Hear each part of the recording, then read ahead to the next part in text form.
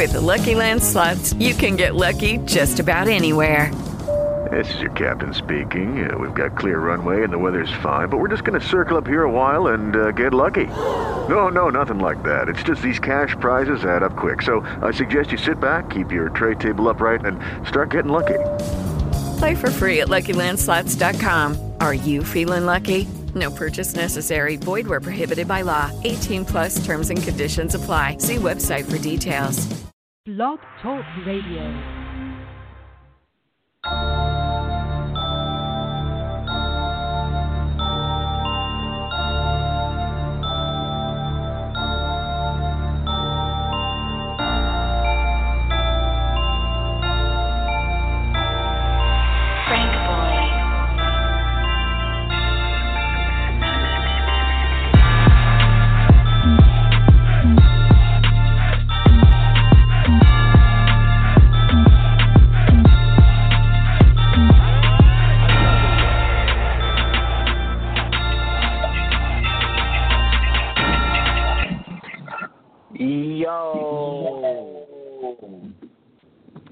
We are live.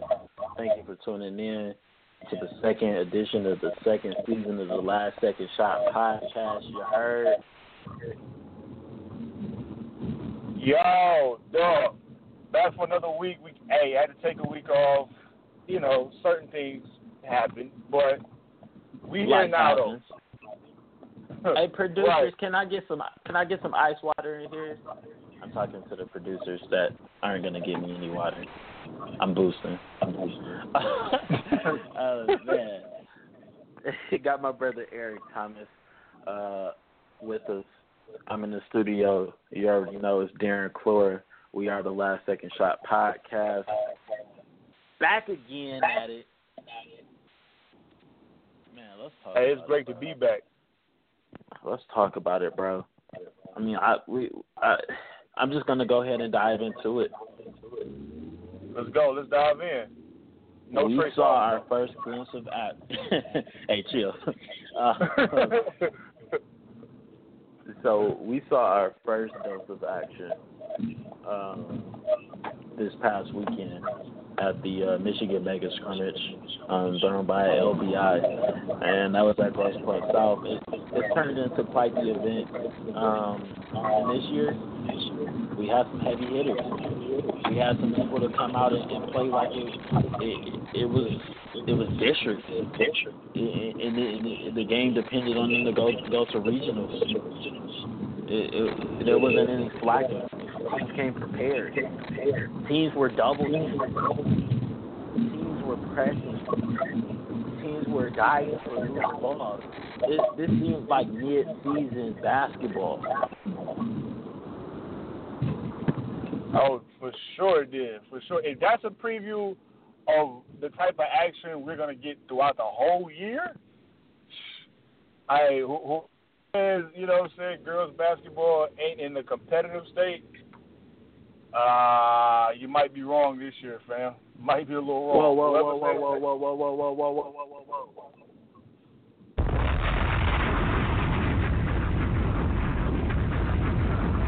More on that one.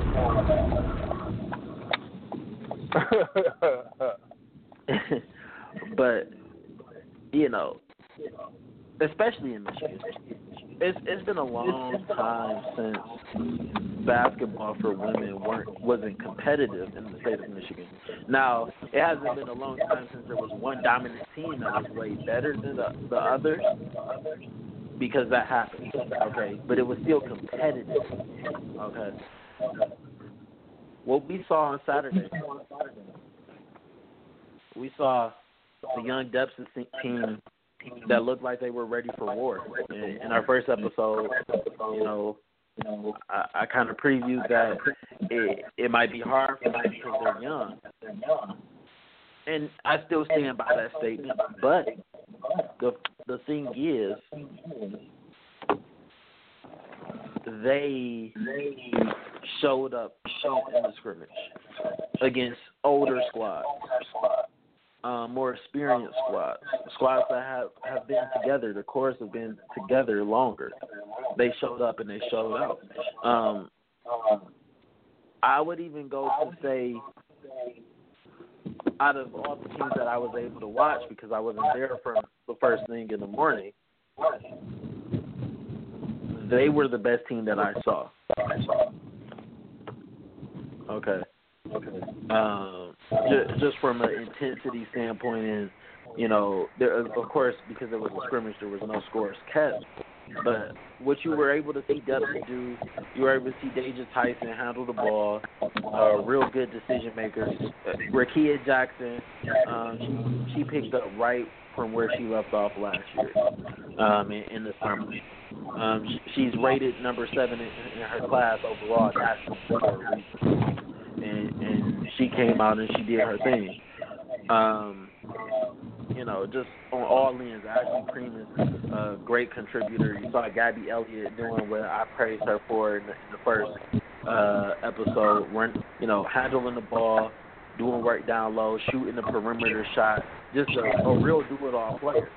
I mean, if she's 3 inches taller, which, knowing her lineage is very possible, she's basically Rakia Jackson part 2.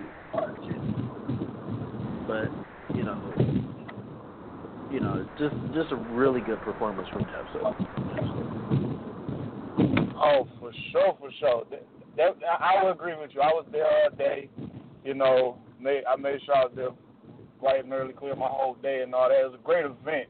First of all, shout out to the good people at LBI. But yeah, Debsa was probably the best team that was there. They probably had the best performance. They showed up and they showed out. Really showed up and showed out.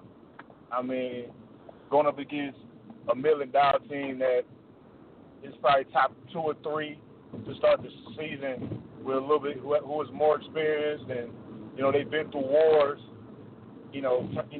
Whether it be regular season playing against top competition or in their own conference, they played in the the SVL was tough last year and their district was tough. So they've been through wars, but Debsa came at them, okay, we're young, we don't care who you are, where you from, how experienced you are, we're coming to get down. And like I said in the last show, they're like, for the older listeners, they're like Bam Bam from the Flintstones.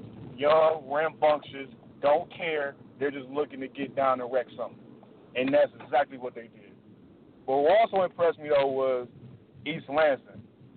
East Lansing they could be kind of, some people say, with McCutcheon graduating, they might dip a little bit. And maybe so from a talent standpoint, maybe so. But they're athletic, they're fast, they get up in you defensively. That coaching staff knows what they are doing. Right. I was just going to say, they're well coached. People forget. They're not too far removed from a state championship contending and winning. That's less than, 5 or 6 years ago? About 5 about 6 years ago, they were making consistent trips to the Breslin Center, not the quarterfinals, like they were going consistently. And I mean, no disrespect to those teams that won it or contended for it, but those teams didn't have nearly as much as they have now. I mean, word on the street is there's a few high major players on East Lansing's team. That's just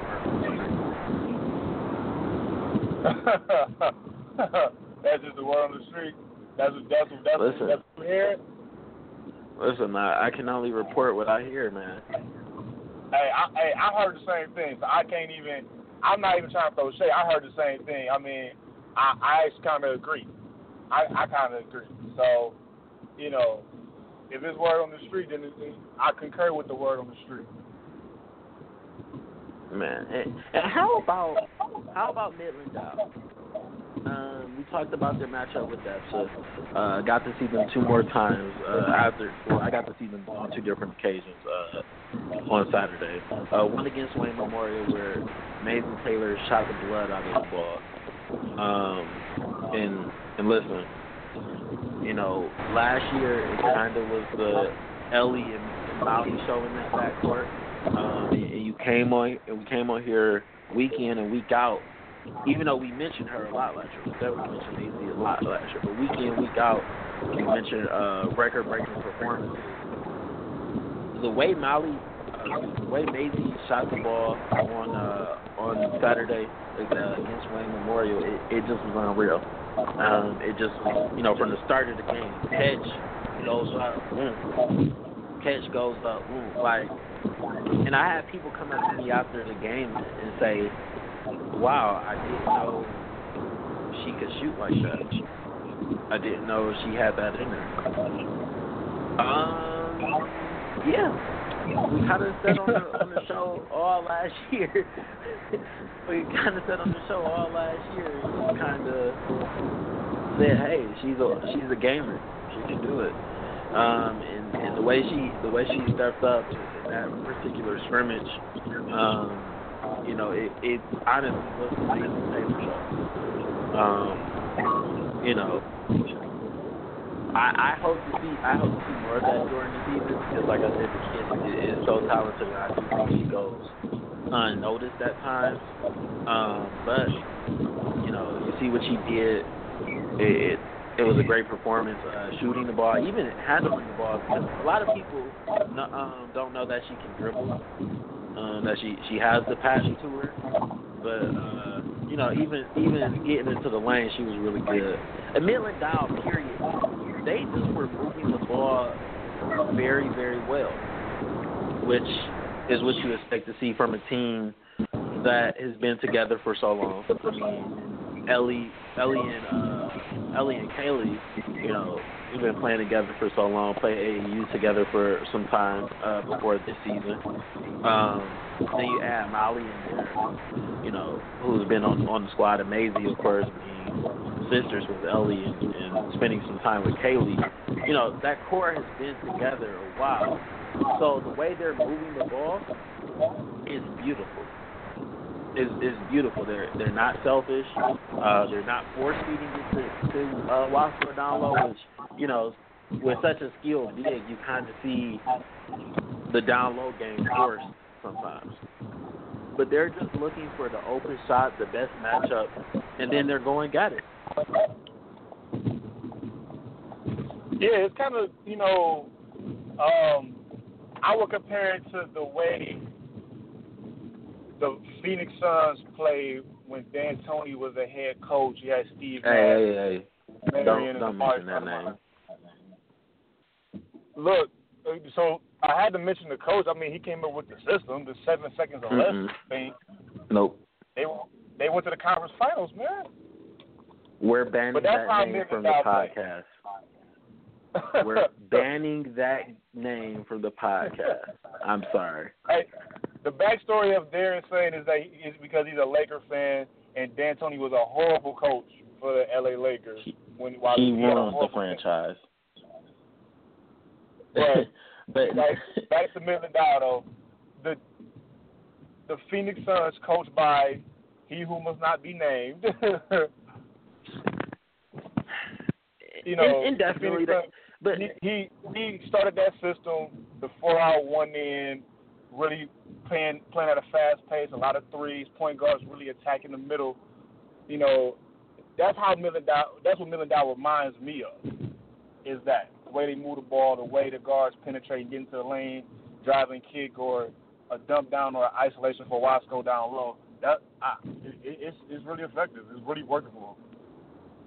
Well, the best improvement to me with Midland Dow that's noticeable, that you can notice in this particular season and the limited action, albeit a scrimmage. The scrimmages are really an indicator on how teams are going to play, especially if they have everybody in it. Midland Dow did.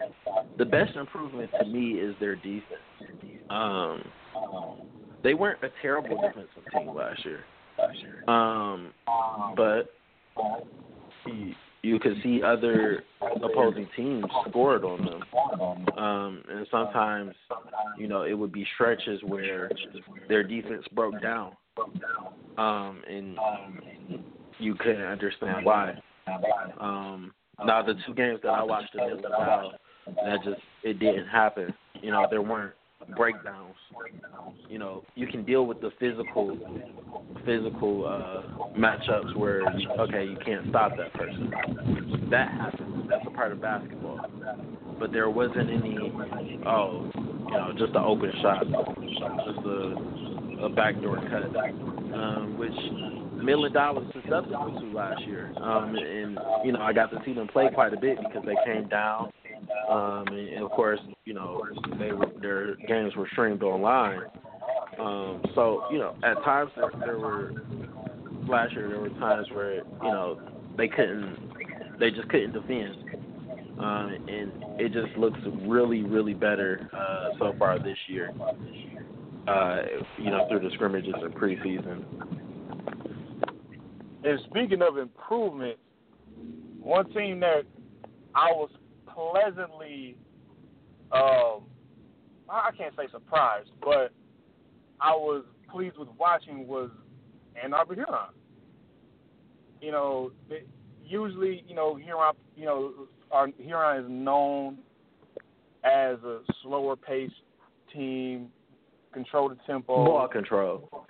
Yeah, a real ball control type team, but under new head coach Lindsey Clemmer, they're playing faster, and dare I say, they look better than last year. They look better. The kids have a little more freedom to do what they do.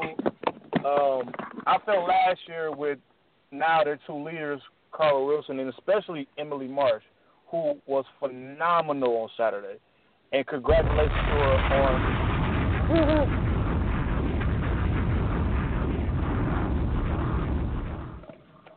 She was one of those underrated players that we talked about last week. She broke out Saturday, and congratulations to her on committing to Bradley University. But those two really showed more of their game. I felt last year you probably only saw 10 to maybe 20% of what they can do. This year you're starting to see more of it. Now you're seeing 75%, you know, and I think as the season goes on, you're going to see 100% of what the Huron kids can really do. So that was one team I was pleased with watching. I really enjoyed watching them play. Definitely. And how about this, man? Montfort does not look like a bad team. And that shit is, you know, a lot of people will just look at it and say, well, they have been to the quarterfinals there. You know, but it's different. It's different this year. You know, they just look really poised and scrappy, which they've always been a scrappy team, but you know, they got the transfer, Midori, who's running the point guard right now, and you know, she has the offense running so where they don't always finish at the rim, which I expect that to come with some time and time to jump. But what she's doing is she's added something that Mumford didn't have the last 2 years in a point guard. And then down low, they just rebounded. And like I said, they scrap for anything. Really good penetrating team. Man, they fought hard against everybody they played. And I don't know if they win the PSL this year because King is still King, and they haven't lost in so long.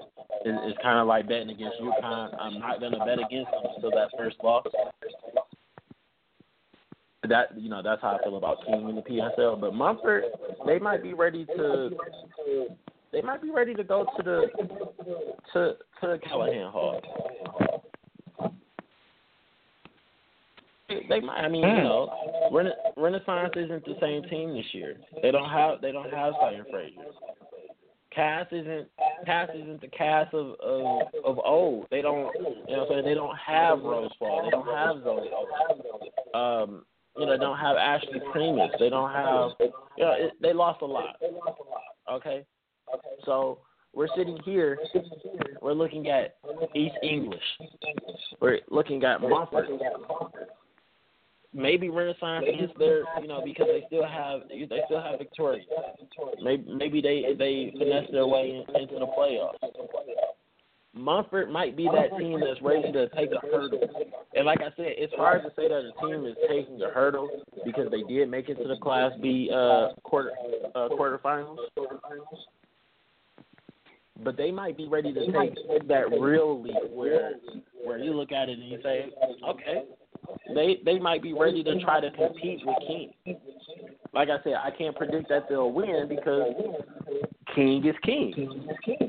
They haven't lost the title in a while. But that's something that was interesting to watch all Saturday is that, they weren't gonna back down.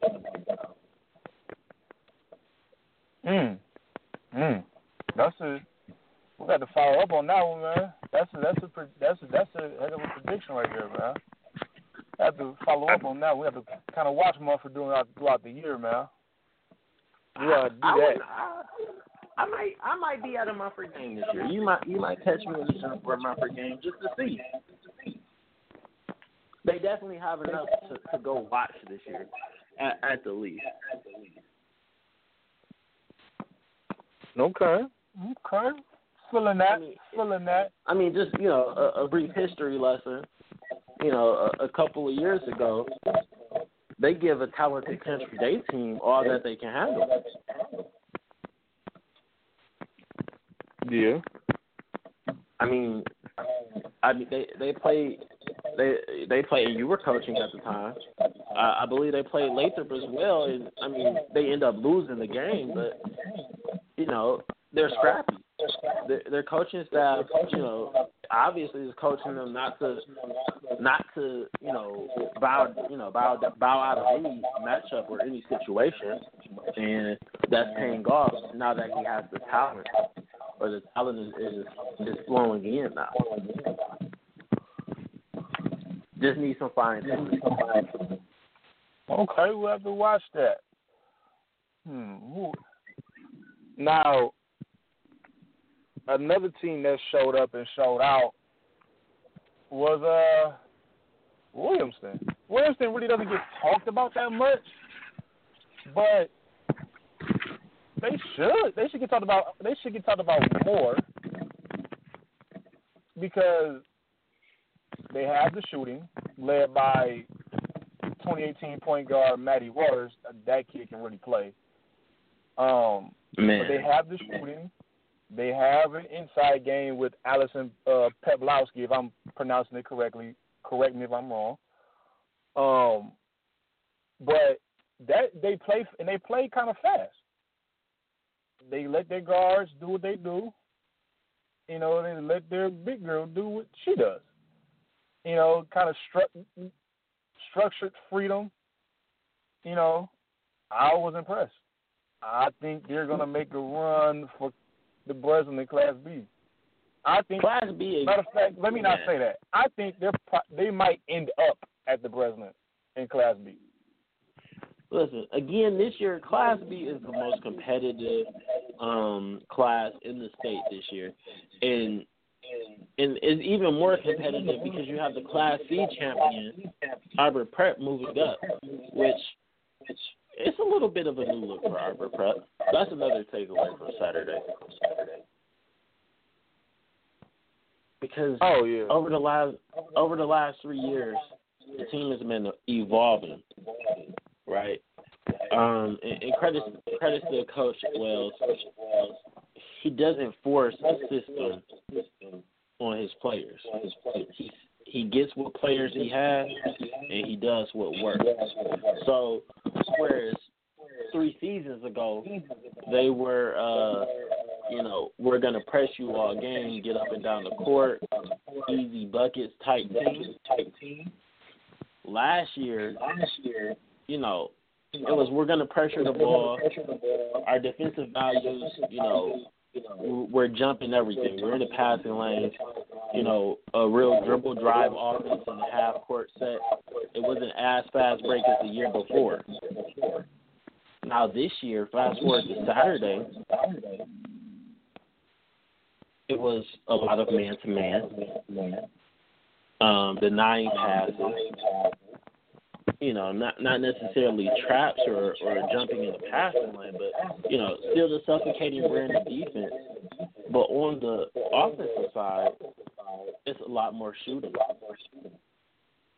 I mean, I can't recall an Arbor Prep team that shot as many jumpers as they did on Saturday. Yeah, it was a different look. I mean, with the Petrie Sisters, they add another. That's the dimension that they add. Is the shooting. The Petrie Sisters add the shooting to Arbor Prep, who for years were not known as a team that was going to shoot you out the gym. They were fast. They penetrated a lot. Hit a jumper here and there, but they weren't known as a shooting team. They didn't have shooters, But I think that's what's going to put them over the top this year is adding the Petrie Sisters and adding the shooting.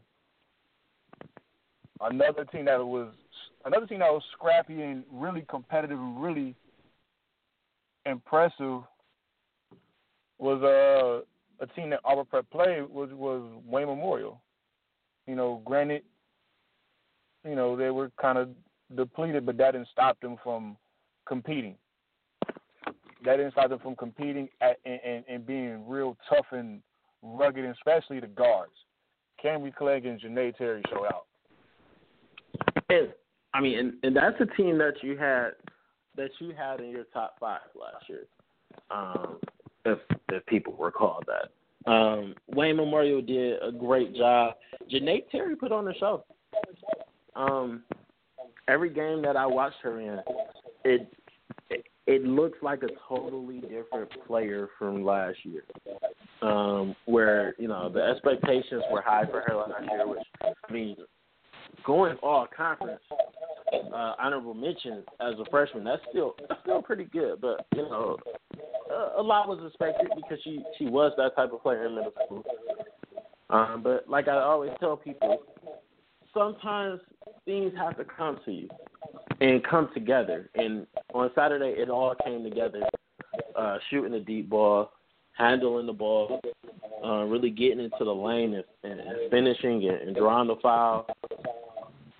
One-on-one, I didn't see anybody who could handle her, matchup-wise. No. The advantage Janae has is that she is 5'9". So she's taller than most point guards. So she's able to see over the floor. She really uses her length when finishing, or even with passing. The step throughs, the ball fakes. She really uses that to her advantage to not only get off a clean shot, but also draw attention and get off clean looks for her teammates. Definitely. And as the season goes on and Wayne Memorial gets healthier, they're just going to be more dangerous. Like, they're already a dangerous team with Janae Terry and Camry Clegg leading the way. But, a lot of people don't realize Saturday there's no Amari Chikwe. There's no Maya Garrett. Okay. It's just, those are two major components. That's the 6'4" center who, is probably going to be a Division I player when it's all said and done. And then, a 6'1" do-it-all player. Rebound, shoot, handle the ball. So, while they're out, their teammates are gaining a lot of experience. I think the teammates did a pretty good job for, most of them to be freshmen and sophomores right now. Like I was saying with Depsa, it's all about growing, and are you going to be able to handle that moment? And, not a bad outing for Wayne Memorial at all. Not at all. If you were, I'm going to put you on the spot. If you were to do, from what you saw, strictly from what you saw, if you were to do a top, let's say, 3 or top 5 players that you saw Saturday, who would they be? You gonna make people say we doing rankings, bro? Hey, this is not a ranking. This is conversation. This is what we saw Saturday. We don't do rankings, people. Just for anybody who wants to have that discussion with us, we don't do rankings, baby. We don't rate players like. Hey, people is ready to knock my head off, boy. We don't do that, man. We just have discussion. I saw. I got there in the middle of the day. So top players I saw. I'm gonna give you 5 in no particular order. Rakia Jackson, one of the best players in the state. She did her thing down low, off the dribble. She just could do it all. It was no wrong on Saturday for the most part. Deja Church,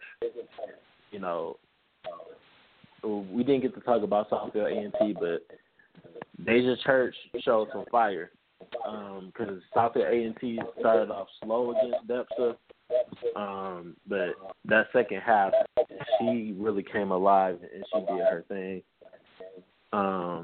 Number 3, I talked about her at the beginning of the show of this segment.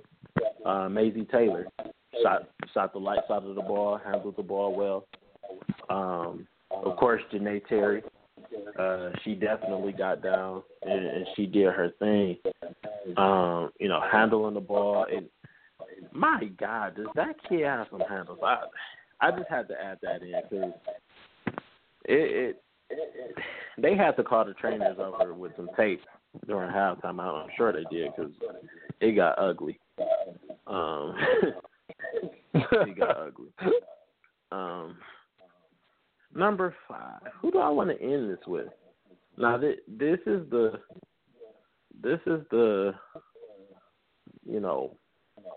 interesting part about it because I don't like to do honorable mentions or people that I leave out. So I want to make my fifth very decisive.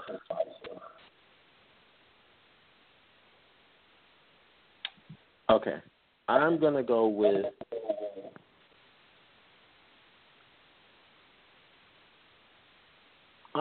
you know what? I'm gonna go with Janae McClendon. Janae McClendon, she's from King. Now she's not the household King player name. She's not Berger, she's not Tia Tepper, she's not Norman. But when I was watching King play, and we talked about them, I think they're the best team in the PSL. But watching her play, she just has a high motor. She has a high motor. She doesn't quit on any type of play. Listen,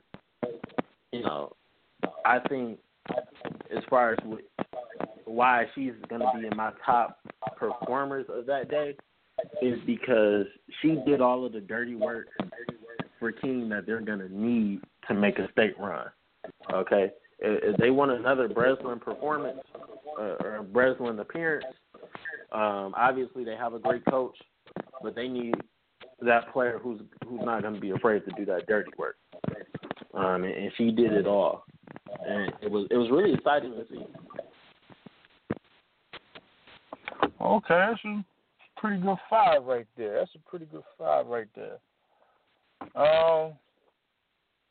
We're gonna have a couple of the same.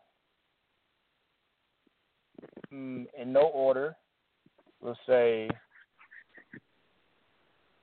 Deja Church.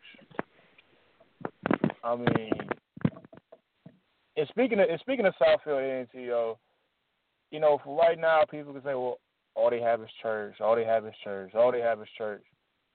That's gonna be a scary team come mid-season and come March. Just kind anybody who thinks all they have is Church is they don't know. I'm just gonna say it like that. Anybody who thinks that Southfield A&T is just church, one, obviously you don't know about the prospects and the players around the state because they got a few on the team, and then two, Coach Marshall could win with that team if it didn't have church. I'm just gonna throw it out there, but you know. I concur. I agree fully. So Deja was special. I mean, as she always is. Her and Kiera Fletcher are the two best players in the state. Two would be, I would say Emily Marsh. There's no particular order, I'm just number just to be number. But Emily Marsh really had a coming out party, and she was so, and I hate getting into this whole efficiency thing when it comes to basketball, especially amateur basketball. I don't know why people do it, but everybody has their own deal. No, stop. I don't know why. I know my listeners are going to be like, now why is he telling him to stop? Eric knows what he's doing, and I'm politely asking him to stop right now. Look, man, I just stated my opinion, man. Like, but for those efficiency heads out there, your next player, whoever you may be with the iPad going, who's plus minus and all this, your Emily next Marsh player, is probably bro, on the positive side of that plus minus that you guys have. She was so efficient, quote unquote. Did everything, handled the ball a little bit, made some really good passes, shot the ball well, finished on the inside, mid post, hitting the Carmelo jab, one dribble pull up. She showed what she can do, and that's why she's a Bradley Brave now. 3, this is kind of tough because I actually got 2 people for this spot. 3 would be Gabby Elliott. I was actually really impressed. Really, really impressed. I already thought the kid was great, but yesterday she just gave me a strong reminder of why I think that. I mean, shot the threes, showed the mid-range game a little bit. Obviously, she's long and athletic. That's no surprise there.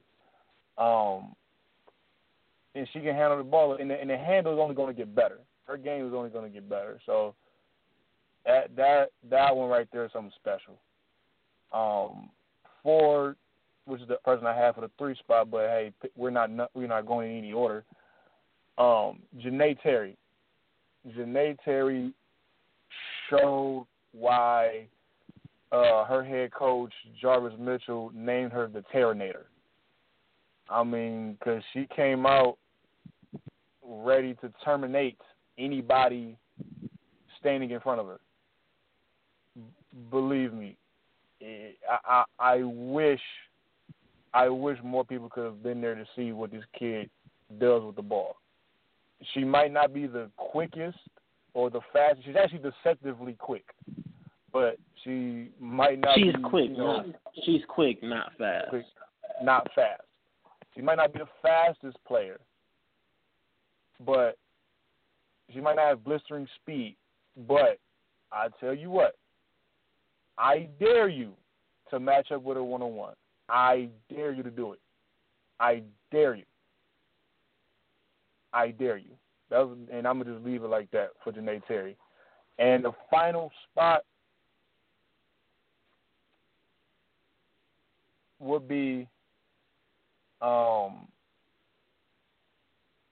the final spot would actually be Kamaria McDaniel. Kamaria, speaking of showing off the handle and, putting people in the mix and everything, Kamaria, how famous Lowe said, gave a couple people the sham and cheese sandwich.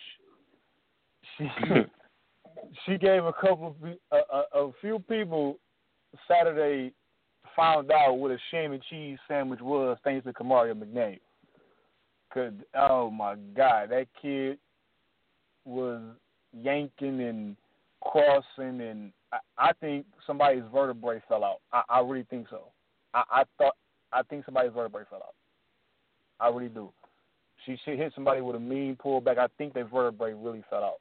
I gotta check up on that, but I think somebody's vertebrae fell out. But Kamaria showed what she does. I mean, she scores. She's a known scorer, and that's what she did. She scores and she has a nice handle. She's deadly going right. I'm telling you, deadly going right. And that pull-up jumper it was already good, but it's improved. So yeah, she really not only impressed but entertained me Saturday. So that's my 5. Definitely. And like I said, it was just so many good performances, man. It's, like I said, that brand of basketball that was played was mid-season for them. Oh yeah, it was definitely. It was mid-season for them. You know, kids were going at each other's neck, and they weren't holding back at all. Not at all. Not at all. Not at all. And it was just an overall great day. Like, it was a really good day. I think, I tweeted out, how good I was feeling that day. I mean, because when you're at scrimmage, the season's around the corner. It's almost like a holiday. You know what I'm saying? It's almost like a holiday. So, I woke up feeling great. It was an overall great day. I think I probably woke up at like 5 in the morning, just to, because I was just so excited. Yeah. So it was a great day. I was up too.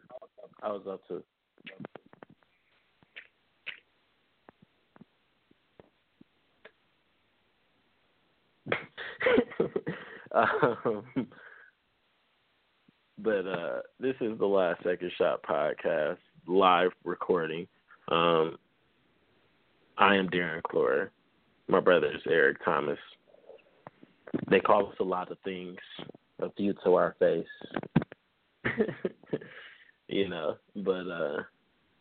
But just,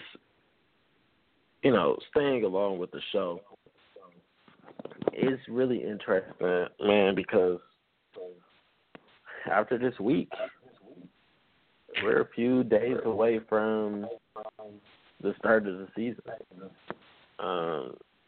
And it's always interesting because preseason, usually people have this, they kind of have this aura, like this, look at me, I'm this person type deal, but it's not a lot of that this year. You see a lot of humble teams, a lot of hungry teams at that.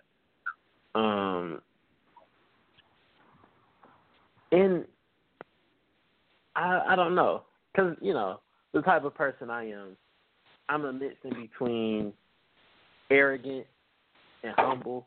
Like I like to think that I'm right in between, that happy balance where I'll say something reckless to you and let you know when I'm killing you, but I'll always respect my opponent. You're respectful, huh? You know what? So that boy you wrestled from Avondale will call you respectful right now if we asked him. Hey, listen. You're respectful, huh? You're a real respectful guy, huh? I was young. I was young. What can I say? If I ask South Hill High football team right now what you were saying on Twitter, they would say it would be respectful. It was really respectful. Ooh, I gotta delete those tweets. Ooh. Look, that's different though, because that was the school on 10 Mile. Okay,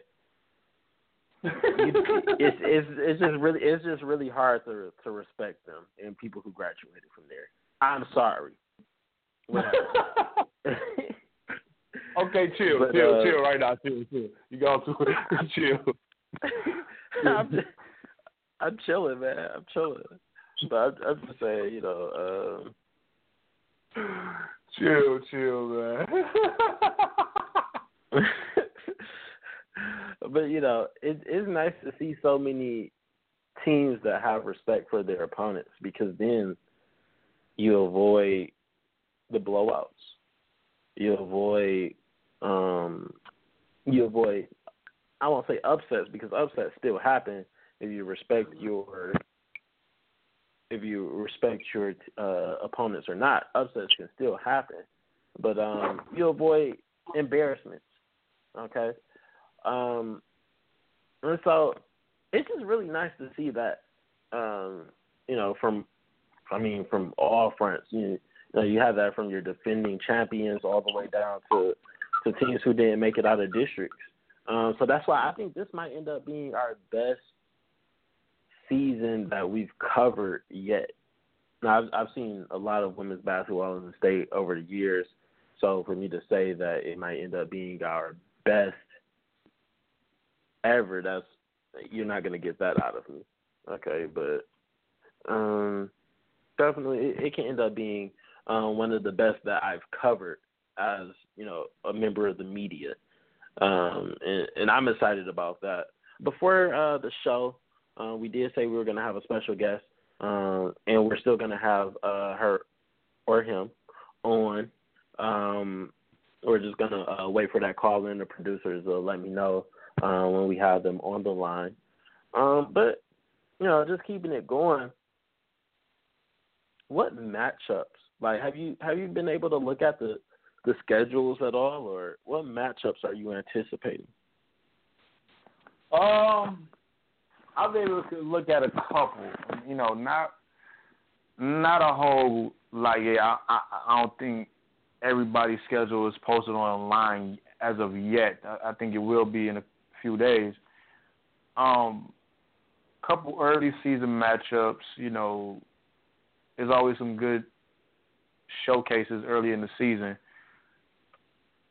I would say, if I'm not mistaken, Southfield will be playing Southfield A&T. Let me be correct, because it's no longer Southfield High or Lathrop. Southfield A&T. Reincarnate Lathrop. They will be playing Mill-and-Dow at the Icebreaker Classic on December 3rd. Reason why that's interesting to me, it'll be the first time, I think, in a while that a Michelle Marshall-led team will be underrated, will be the underdog, per se, in that matchup. I think it'll be the first time in Deja Church's, one of the rare times, maybe not the first, but one of the rare times in Deja Church's career that she'll be an underdog going into a matchup. And we'll see how Southfield deals with Wasco on the inside and the inside-outside combo of, Wasco along with the guards, Davis and the Taylor sisters. We'll see. It's interesting to see how that will work, and really interesting to see how Mill-and-Dow handles the guards of Southfield A&T. Southfield A&T is a little smaller. I don't think it's a 6 foot on their roster. But they can probably go 4 out or 4 out one end with Alexis Johnson that can play outside. She can play inside, as a post player if we have that matchup. So it'll be interesting to see how they deal with a quicker, smaller team in A&T, and I really just want to see how Dow would defend Deja Church. it's going to be an elephant in the room. I might as well just address it now. I think people are waiting to see how church is going to look since, all South has its I'll take that question a bit further. If they can guard Deja Church. Yeah.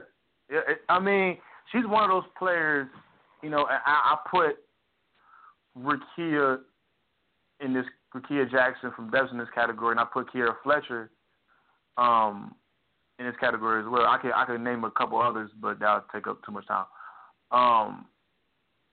Those are the players that you just have to pray when guarding them. You're not going. You may frustrate them a little bit, maybe. They might be off that day, and that's what you're praying for. You're praying that they're off that day because you're not going to stop them. You're not going to stop a Deja Church. You're not going to stop a Kiera Fletcher. You're not going to stop a Rickea Jackson. You're not. You just got to hope and pray that they miss. You can play all the best defense in the world. There's no stopping that. There are those type of players when it comes to basketball. It happens. It happens. I'm not trying to slight anybody, but they're just that special. Definitely. I mean, and staying on that particular event, Country Day versus Wayne Memorial.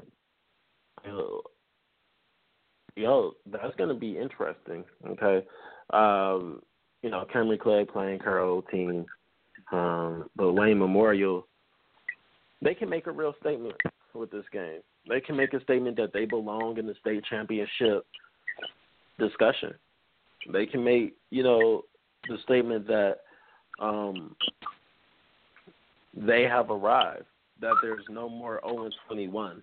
There's no more winless seasons. Obviously, we know they're past that, but, they can make a statement that is completely gone. That culture is no longer there.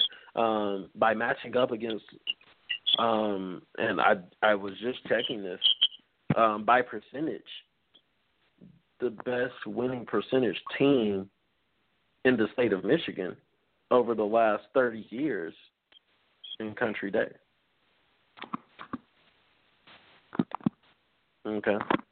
I mean, Kayla Webb versus Kayla Webb versus Camry Clegg.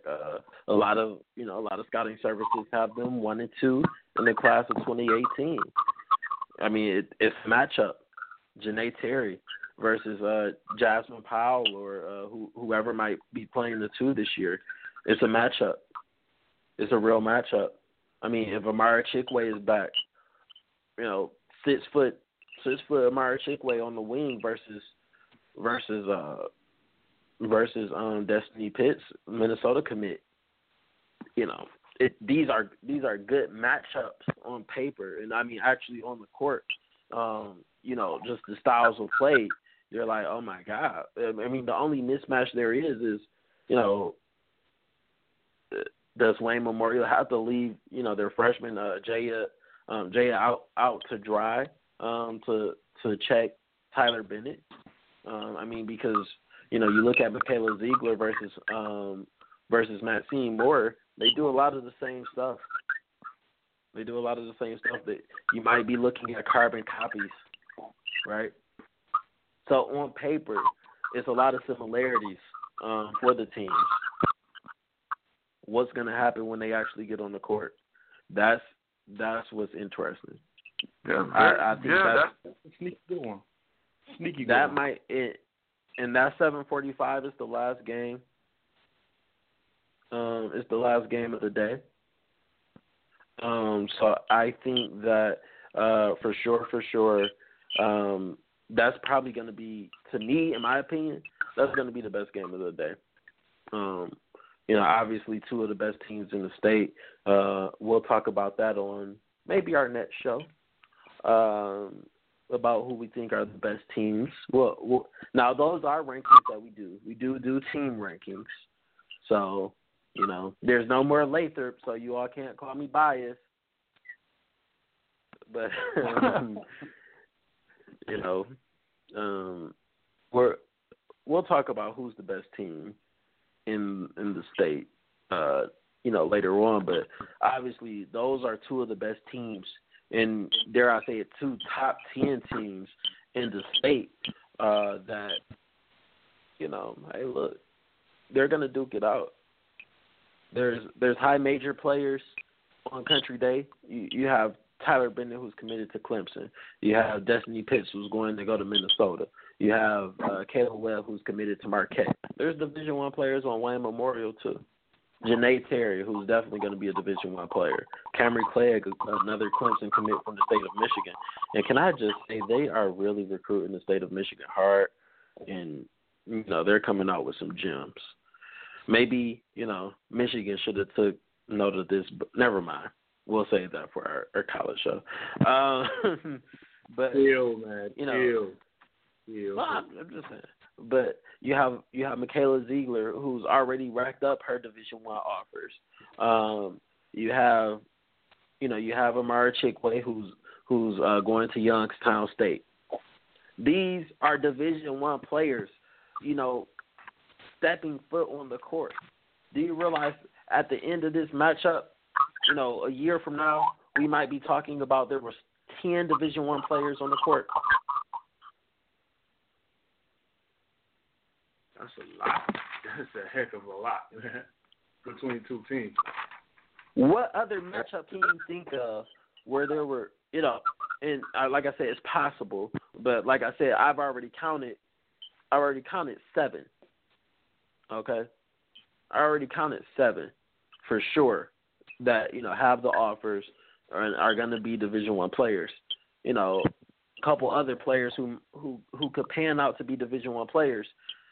At the end of this matchup, we're talking about 10 players who will be playing on ESPN.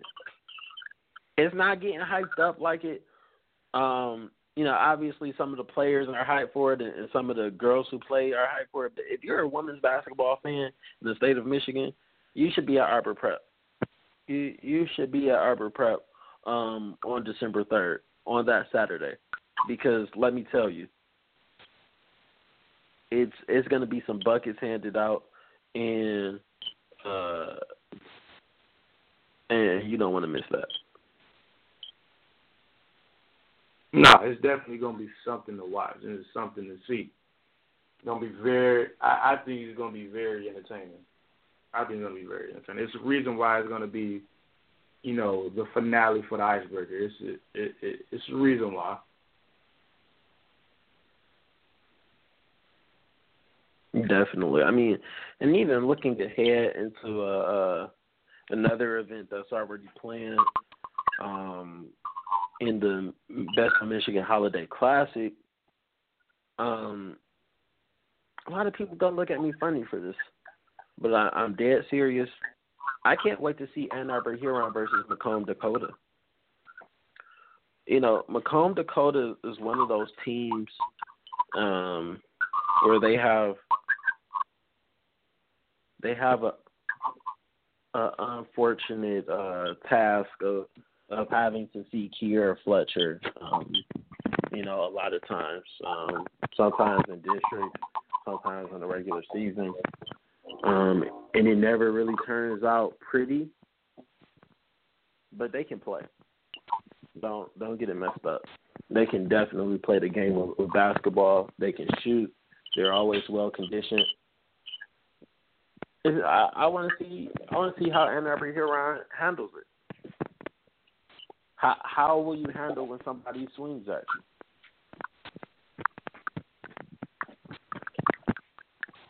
Yeah, that's actually. But nah, people gonna look at you funny for that, but they're two similar style teams. I think that's. Yo, so you are listening to the Last Second Shot podcast, live recording. I did tell y'all we had a special guest. We didn't say no names. You know what I'm saying? We just kind of floated it out there. We got a special guest, one of the best players in the nation. Not our words. even though I definitely believe those words. It's ESPN's words. Top 10 in the nation in her class on ESPN. One of the best players in the state, regardless of class. You know, a do-it-all player. Somebody who I think, you know, and, you know, this is early, but she's going to be campaigning for Miss Basketball in a couple of years. So without further ado, I just want to go ahead and welcome who we've already talked about a lot in this show, Rakia Jackson. Hi. Rakia, hey. Hey, how are you? Good, you? I'm good. Did I go overboard with the intro? No, it was good. Man, thank you for joining us on the show. We really appreciate having you. No problem. So let's get into it. You're a special, very special kid. Thank you. Kind of just exploded on the scene as a freshman. Like, how was it last year, your first year of high school ball, and not only that, but being the one? You know what I'm saying? Mhm. Now, how was that for you? Well, my first year of high school basketball, it was a little bit tough because, you know, it was hard on me because, like, I kind of felt like I had to do everything. Like, if we lost, I felt like it was all my fault. And, like, when I go home, I just think, like, what could I have done to win that game or something like that? And then I was just thinking, like, well, I have more help next year, just things like that. Definitely. Okay. Now, and we've been talking about depth a little bit in the show. Now, you all are a young team, which I've kind of, you know, said probably too much on the show. But how, you know, because you all are so young, how is it, I mean, one, do you feel like you have been thrust into the leadership role? And how have you prepared to be the leader of the team, if so? Well, most of it comes from Coach Brown. She kind of basically chose me to be one of the leaders out of, well, we basically have 3 captains on the team, but she chose me, and I try to, you know, do things that I would want them to do. Like, I can't be jogging and be like, come on, run, because I'm not running. Like, I have to set by example, and that's basically it. Okay, I mean that's a mature way to look at it. A lot of youngins don't have that mindset or take heed to that mindset anyway. Now, your mom tells me that you're a modest kid, and what kid? A modest kid with me. You kind of shy about being special. Mm-hmm. I mean, and I definitely saw that, you know, when we met Saturday. Now, don't be modest about answering this question, though. Do you feel, now ESPN, like, we're going to have to address the ESPN thing. ESPN ranks you 7th in the class in the country. Do you feel that's correct, or do you feel that's lower than you should be, or, you know? Honestly, I was so surprised to see me ranked that high. Well, my coach knew, basically my whole entire school knew but me, and my coach was trying to keep it a secret from me for like a week, but then she just told me. So I looked, and then I was like, wait, is that me? And I had to look again. I was like, wow, that is me. Like, it was just unbelievable because I never thought I would be ranked that high on an ESPN page. Like, I never thought about it. So when I saw that, I was definitely surprised. Like, I was surprised. Very, very very humble answer, but it's honest though. Very humble answer. I tried to get you. Try to get you. You ain't fall for it. Hey Darren, she ready for us media folk, man. We can't get her. But another thing, kind of getting away from basketball a little bit though. You seem like you're into sneakers. Am I wrong by saying that? Not at all. Answer that one with a little bass in your voice, okay? So, what sneakers? On the court or off the court? What you rocking? Like, what? If I had to if I say, Rakia, let's go shopping. There's 5 pair of sneakers that you would pick out. What would they be? I'm getting the Kobe 10 high top. Oh, those are my all-time favorite shoes to hoop in. Just perfect. I'm getting the LeBrons. I forgot the number. I think they're the 9s, but I also like how the 10s look, so I will get both of those.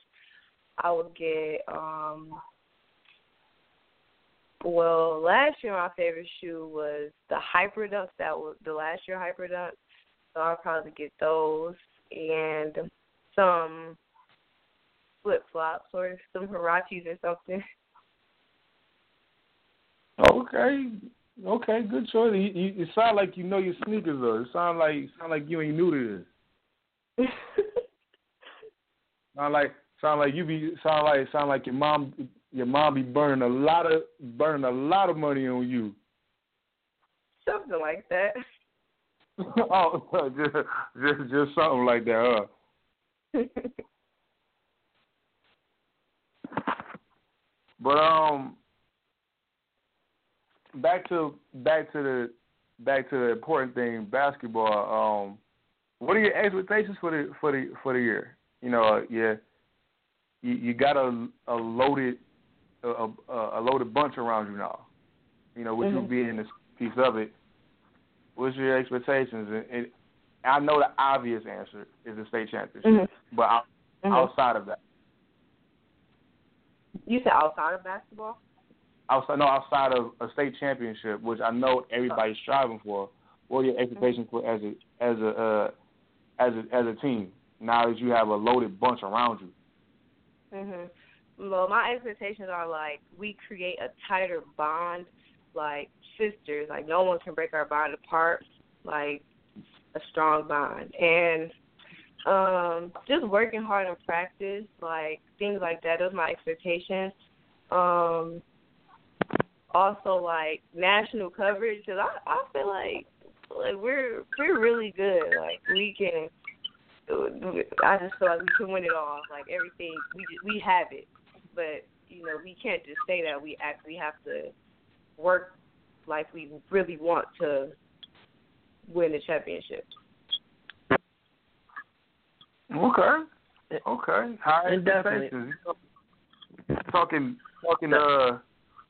having you probably want the LeBron experience having ESPN cameras at your games, huh?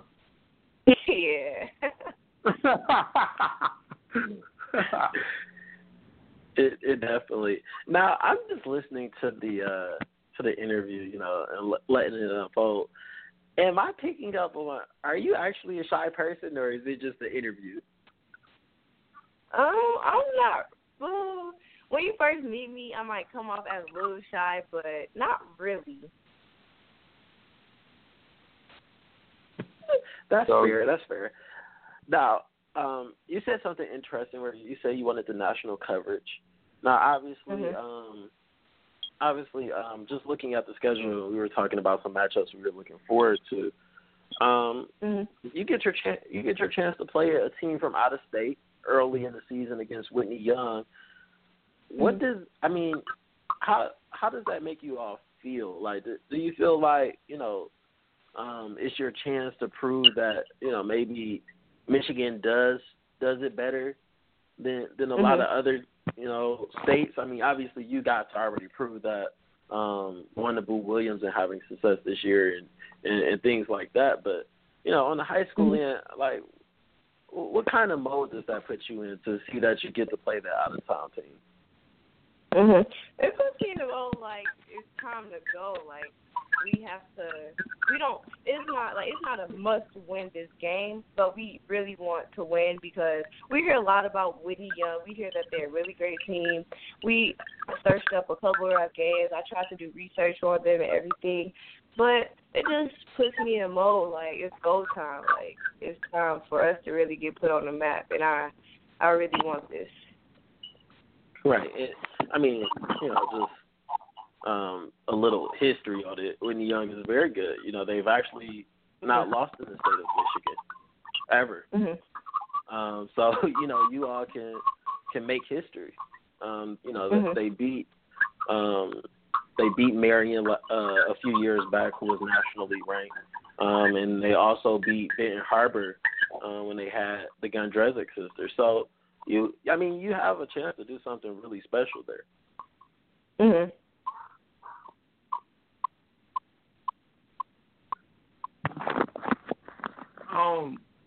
More on the national side of things, when you go to these out of town places, like, do you carry and play out of state during the summer more so?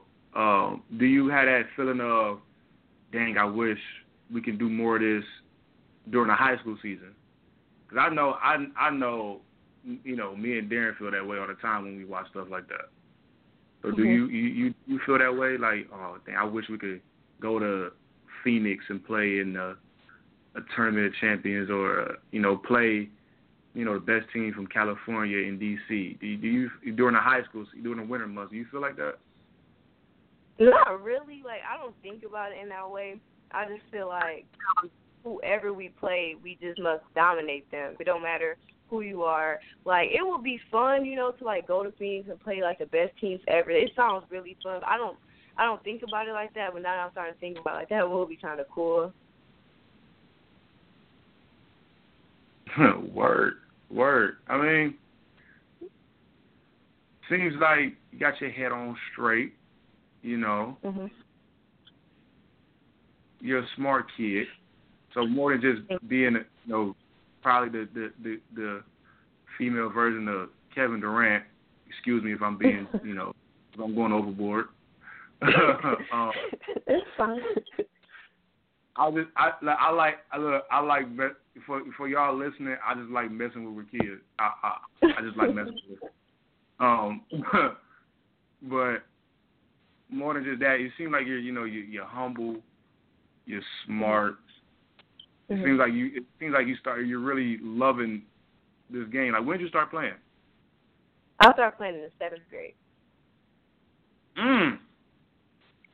So that's like 3 years ago? Yeah, it was towards the end of my 5th grade year. Yeah. So they. Wow.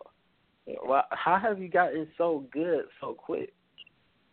Just getting in the gym. Like, when I first started playing basketball, I didn't really like it, but I wanted to do it because all my brothers did it. So I met Coach Brown.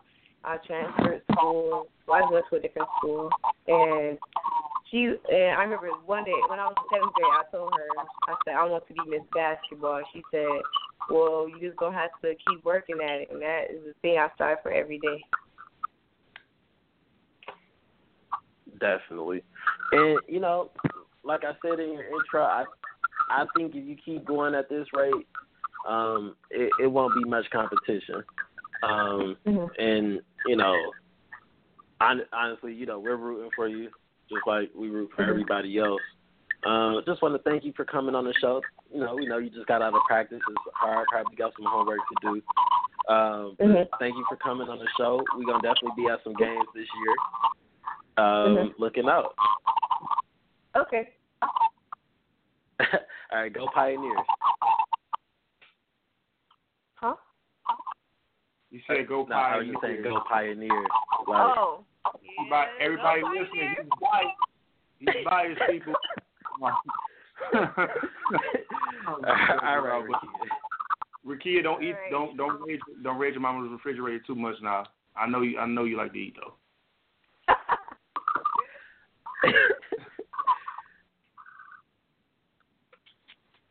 All right, and that was the Rakia Jackson. And what a great interview. Y'all might have noticed I was going for a little minute during the interview. The producers had to get my mic right and everything. So, hopefully Eric held it down in those few moments. I couldn't hear anything. But, and if you're just tuning in, this is the Last Second Shot podcast, a live recording of it. Eric, I want to talk to you about something that you kind of unknowingly hit on earlier in the show, right? Right.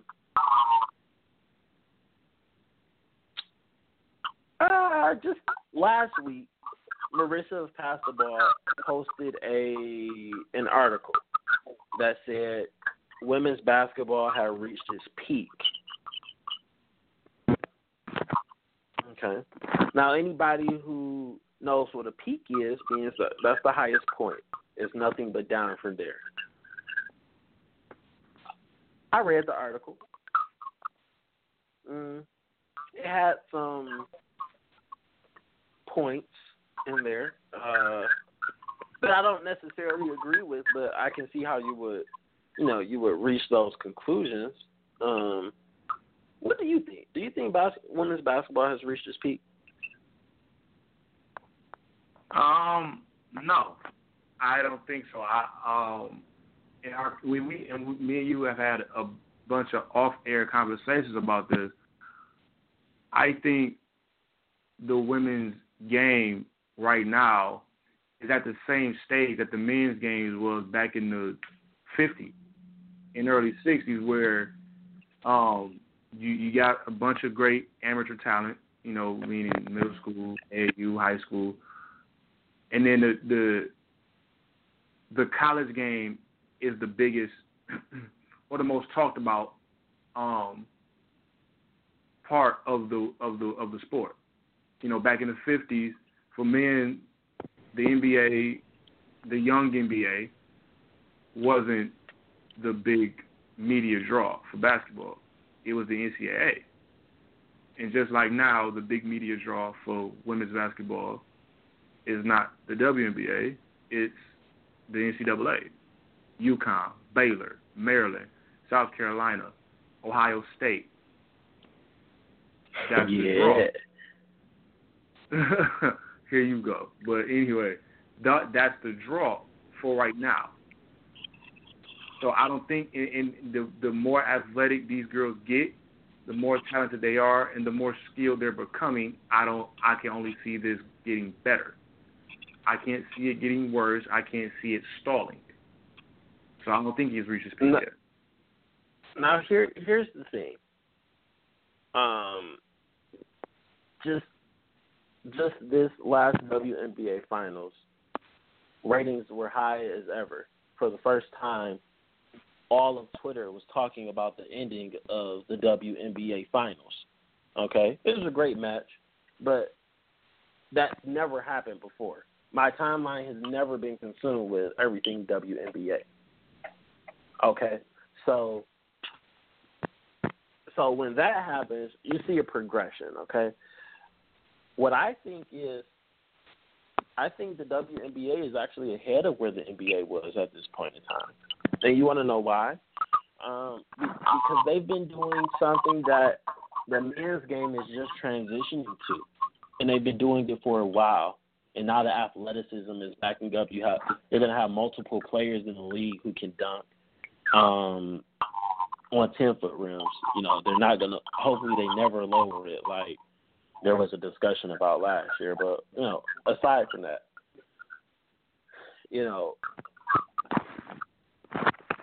women's basketball is positionless. Everybody can do everything. And there's always been a tight handle on the fundamentals, okay? You can't say the same for I mean, men's obviously the draw in is their athleticism. You tune in to see some dunks and crossovers, whereas you're seeing more of that with the WNBA now. But now you're seeing, okay, their 6'5", 6'6" centers can hit a step back three, which that's what people want to see in the NBA. But, with women's, the draw that they have is it starts at the youth age. For years now, it's been okay, you need to be able to do everything type of deal. Okay? So that's what people are looking for. The WNBA has it. Players are more athletic than they ever been in the women's game. Okay? It's just all around, I feel like the WNBA, NCAA women's isn't close to its peak. Now, like I said, a lot of people say there's no parity in the women's game. I mean, obviously, the Lynx have been a dominant fixture in the WNBA for about 5 years, not winning every year, but, being in the finals every year. UConn hasn't lost in 79 games. So, okay, now there's dominant teams, but when you look at the teams that aren't those dominant teams, there's real competitive. It's a real competitive nature, Eric. Yeah, it's a real competitive nature, and those teams are looking to kill you. I mean, metaphorically speaking, and they're intimidating.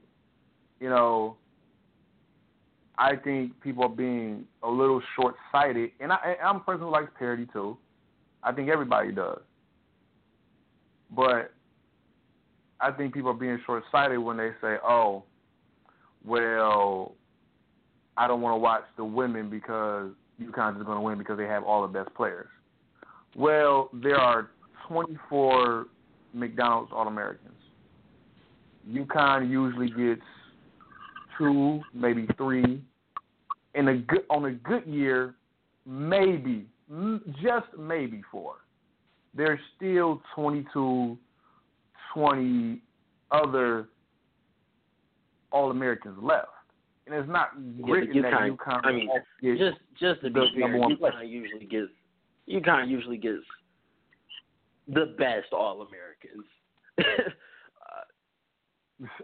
I mean, but it's not. Going to be honest about it. It's the best recruiting class. They haven't had it. Did they have it the last couple of years? The number one recruiting class,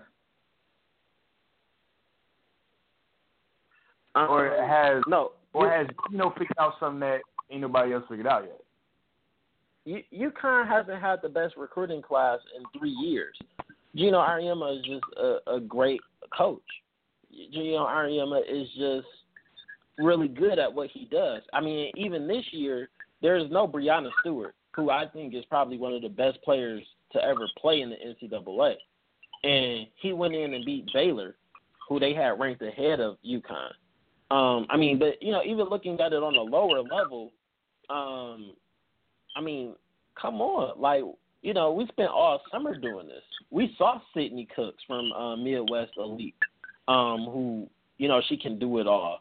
And she gave One Nation, a run for their money. Like, she went hard at them. We saw, girls who can shoot the deep ball just like men's players probably can outshoot some of your top prospects on the boys' side.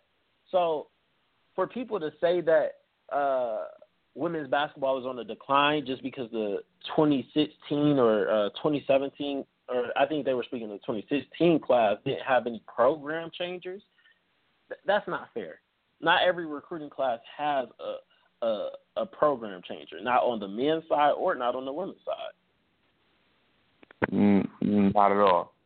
Not at all. If anything, more to that point of looking at both men and women's games side by side, the last couple of years, there's been talk that there hasn't been any, program changers. Well, not program changers, but franchise getting to the pro level, franchise changers on the men's side of things when it comes to the NBA draft. You'll have a D'Angelo Russell or Karl Anthony Towns, in looking at, the draft this year, Josh Jackson, De'Aaron Fox, but most of these classes have been, okay, they're going to be an okay player. They're going to be, they might be all-star. But my question for people who say things like this is, about the men is unfair. My question for the people who say this is, how many program changers do you think there are in this world? Like, how many franchise players do you think there are in this world? If they were that common, franchise players wouldn't get paid hundreds of millions of dollars, or a scholarship probably wouldn't be worth as much. It would probably only be a partial scholarship. If there were that many players that could just change programs and franchises, it's just not feasible, man. In my honest opinion. And more than that, I think we would have the term or the phrases program changers, franchise players, if they were just that common. The term, those terms wouldn't even be used. So more to that, if they're so common, why are there so few of them? Why are they treated differently? Why are they put on a higher pedestal? Because they're uncommon. It's only so there's only so many Kelsey Mitchells. There's only so many Asia Wilsons. There's only so many Bree Stewarts, Mo Jeffersons, Ariel Powell. There's only so many of them. There's only so many of those type of players that could come in and change a whole program. There's only so many of those. It's not. You're not getting that every day. You're not going to walk into a gym just one day and see 10 players. You might see that at an AAU tournament here and there, a big one, but you're not just going to walk into a random gym to see a bunch of girls and all 10 are franchise or program changers. No. Yeah. So, in short, I think the girls' basketball outlook is safe. I don't think it's reached its peak at all. With players like Rickea Jackson, who we had on the show, I can't thank her enough. With players like that in the wings waiting, it's only going to get better. It's only going to get better. And the producers are telling me we have to wrap up. We only have like a minute and a half left. So real quick, all right, I know I got 90 seconds, producer. But, hey, real quick, I just want to thank everybody who tuned in live, everybody who's going to listen to this on demand. Hey, man, shout out to Williamston parents. They've been showing us a lot of love. Especially shout out to Washtenaw County, who showed us love over the summer. If you don't have a highlight tape and you need one, make sure you holler at us via Twitter or our emails. Because we get down with that. We get down with that for sure.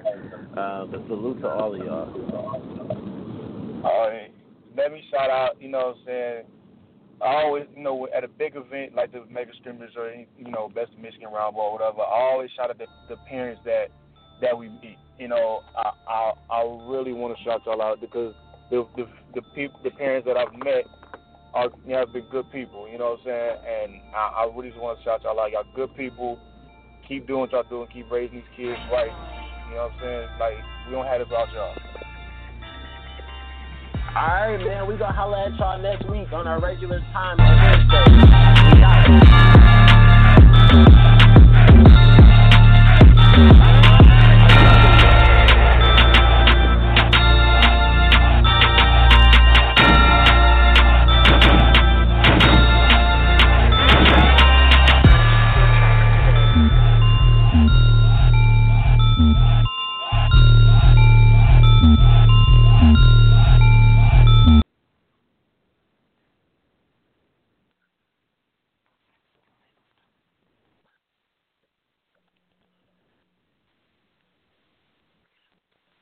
It is Ryan here, and I have a question for you. What do you do when you win?